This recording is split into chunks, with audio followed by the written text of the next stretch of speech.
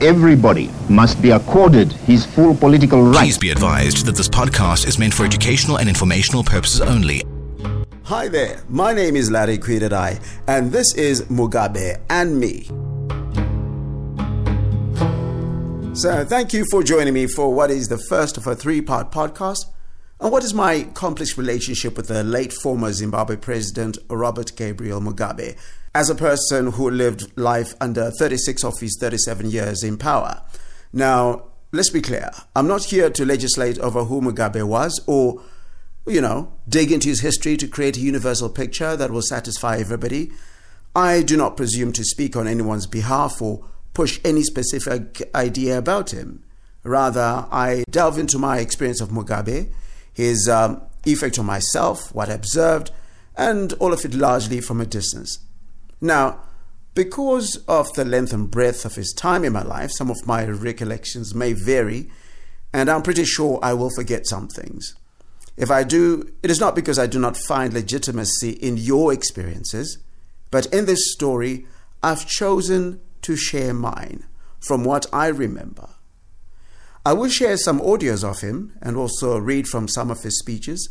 From these, I will reflect a little bit. The three parts of the podcast will look at the development of his personality, resulting in him becoming the first Prime Minister of the country, the empowerment drive, and then his complicated legacy in general. In my small way, I try to understand what inspired or drove him to his positions. This isn't just my story. It's a story that lives and breathes within me, in the hearts of some people, and with it perhaps questions that haunt the future. So buckle up and join me as we navigate my labyrinth of Mugabe's life and legacy.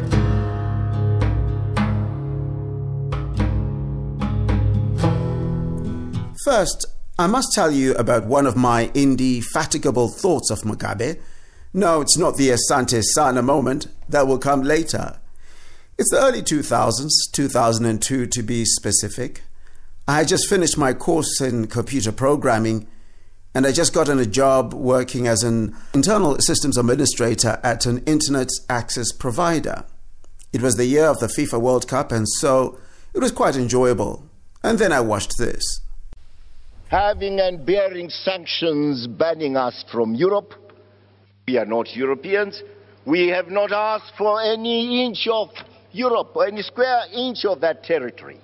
So, Blair, keep your England and let me keep my Zimbabwe. I have met him before, having shaken his hand at, White City Sports Stadium, I think it's called. Incidentally, at one of the children's parties that gets held around this time of the year. It was grade school. Well, this is a while ago, to be honest. I think Sally Mugabe was still alive.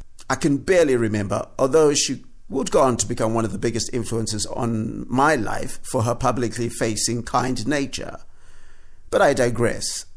Mugabe was a figure who commanded attention, admiration, and in many, fear. He was, depending on who you were talking to, a liberator, a tyrant, a statesman, and a showman, and, at times, all rolled into one. In that statement alone, he rolled all of those into one. He was forthright, he threatened, and sucked up the admiration. The showman was in town, and while some may have said that was the face of a tyrant, others saw the liberator, the defiant statesman. And so, it is quite fitting that I start with this on what would have been his 100th birthday.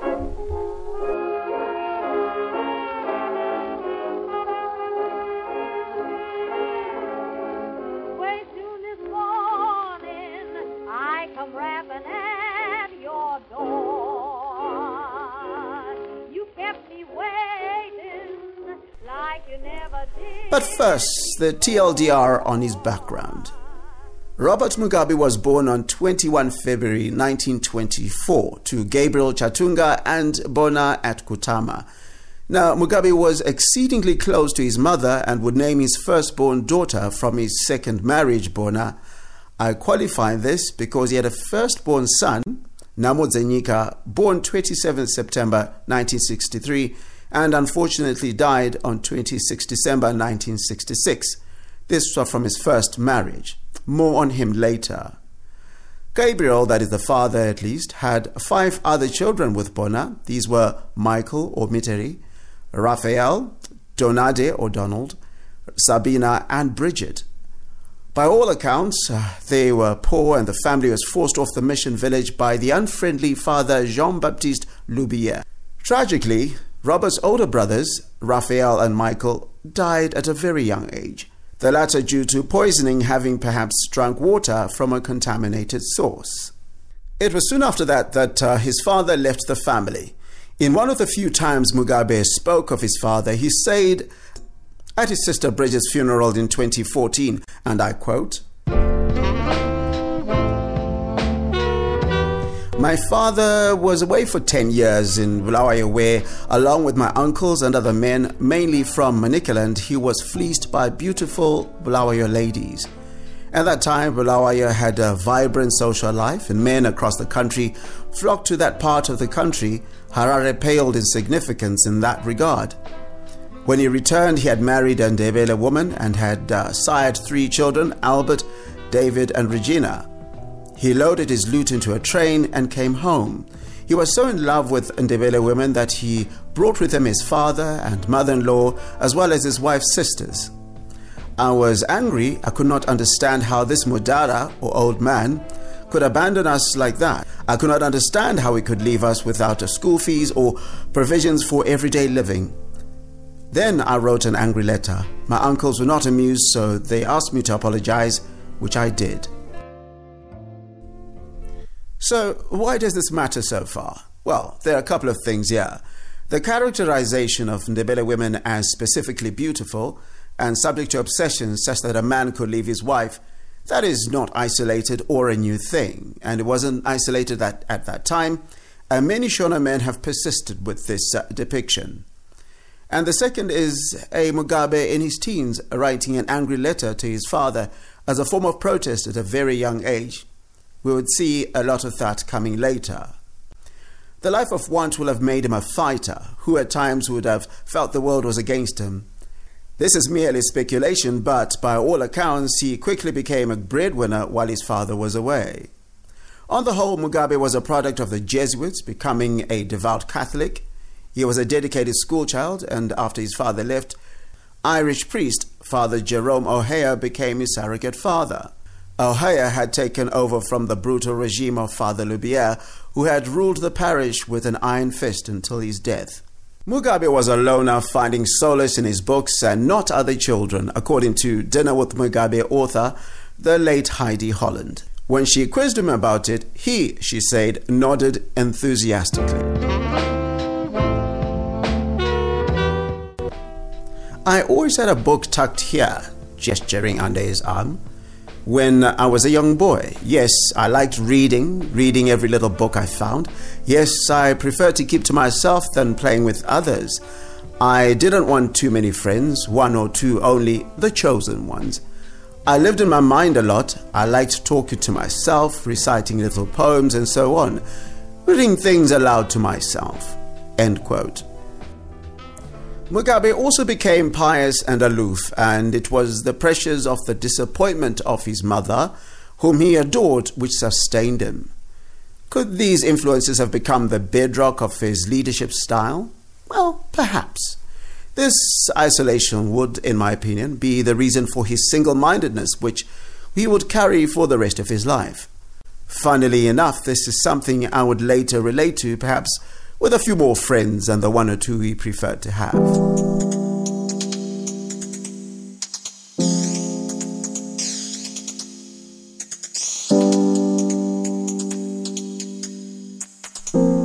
Mugabe started teaching when he was still at school to support his family. His father made a return with his 3 children from another marriage, but he died soon after. The young Mugabe suddenly had 3 other siblings on top of those in the household already to feed, and add to that, his mother. He subsequently left in 1945 after getting his teaching qualifications and got a few jobs in the profession before he got a university scholarship. At this point, we get to where he said was the turning point of his life. His time at Fort Hare University in South Africa. He said this speaking at the centenary celebrations for the university. celebrating the centenary of the University of Fort Hare, an institution I personally regard as the cradle of African anti-colonial ideology and a seminal source of African intellectualism. Here I was academically born.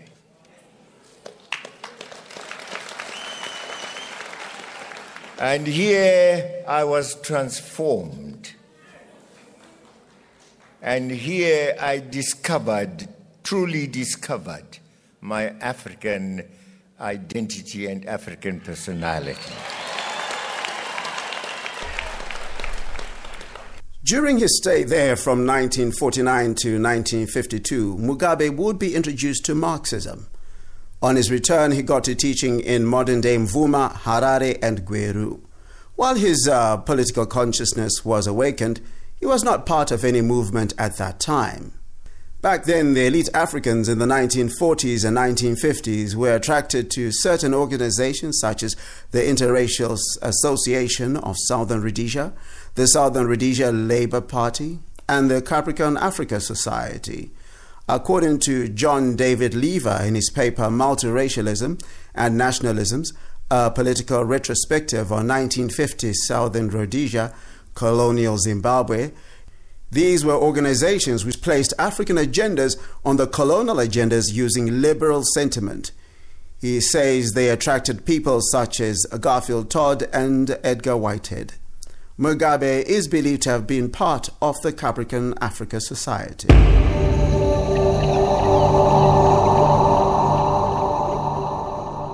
His teaching would land him in Ghana, going there as a form of adventure. He would later meet Sally Hayfron at Achimota College in Ghana, a woman who he deemed an intellectual equal who shared his political interests, someone who would become his best friend and the love of his life. But to be clear, it was on the intellectual part he found himself particularly fond of people. In later life, he will speak of his admiration for smart people, among them the former Information Minister, Professor Jonathan Moyo. After all, he was a school teacher. We'll now take a break and come back to Namodzenyika. We in Zimbabwe did not know about roads until South Africa said they had someone called Roads in Cape Town. So we are looking after the corpse. You have the statue of him. I don't know what you think we should do. Dig him up. Perhaps his spirit might rise again.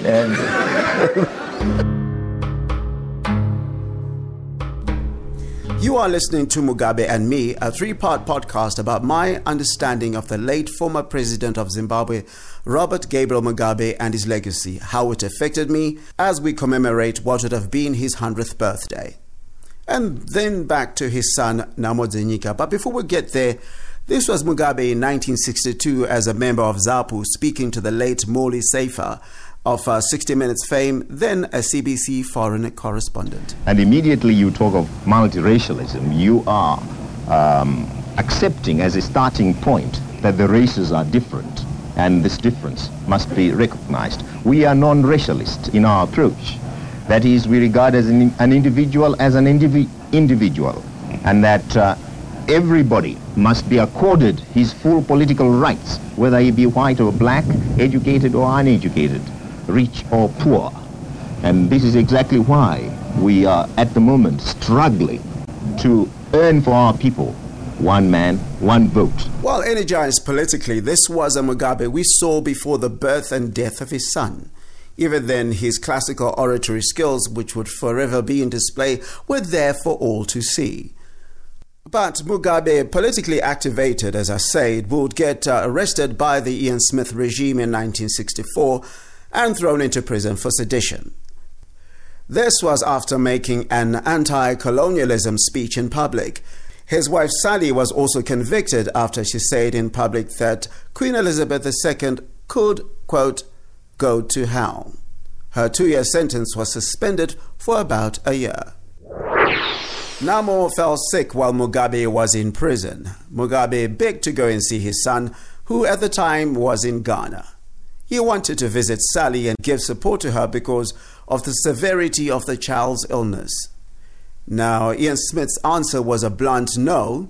It was a communist trick. He would have none of it, according to former Australian Prime Minister Malcolm Fraser, writing in the Australian newspaper on 17 April 2008. An English bishop even offered to play hostage for Mugabe in jail while he went to see his son. And even after Namo's death, Smith's response was as blunt as before. He had already said that it was a communist trick, and the fact that the child was dead did nothing to alter that, continued Fraser. Mugabe also wrote letters to the UK asking for assistance in accessing his son or even getting to attend his funeral. And some say that created a bitterness in him and Sally. This we will explore more of in the third chapter of this podcast.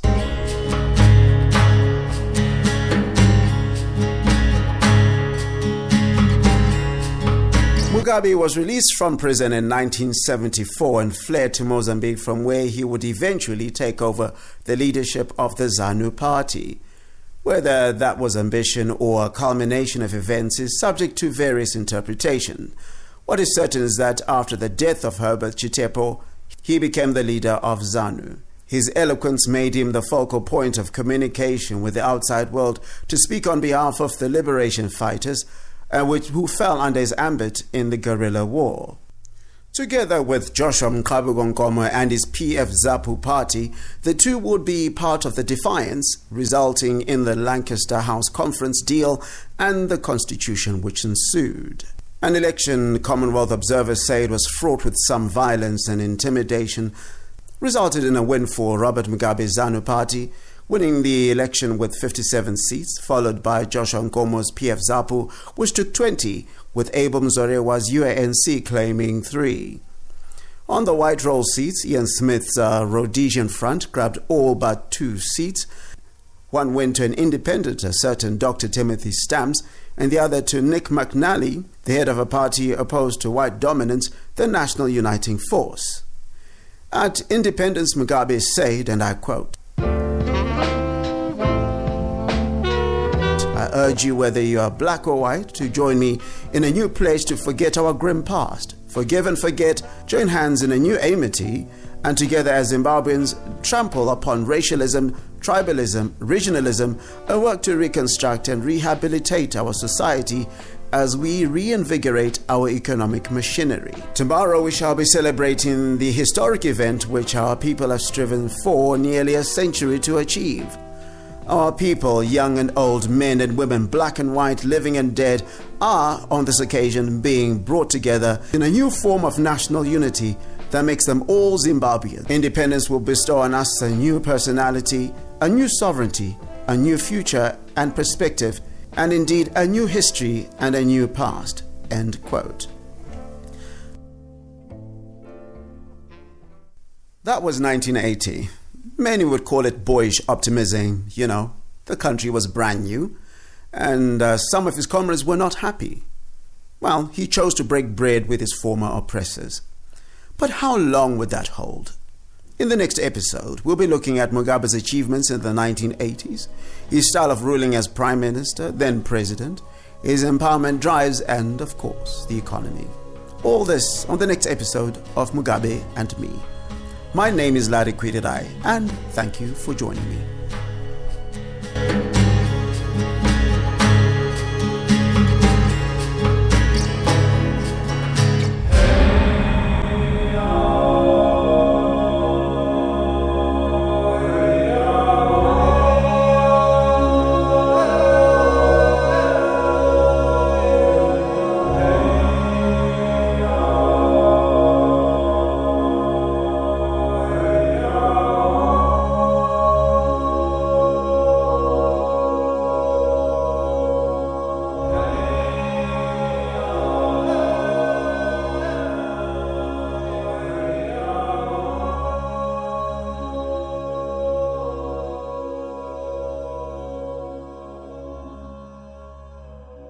The theme song is provided by Alexander Nakarada, and this is a 3 Mob Radio production.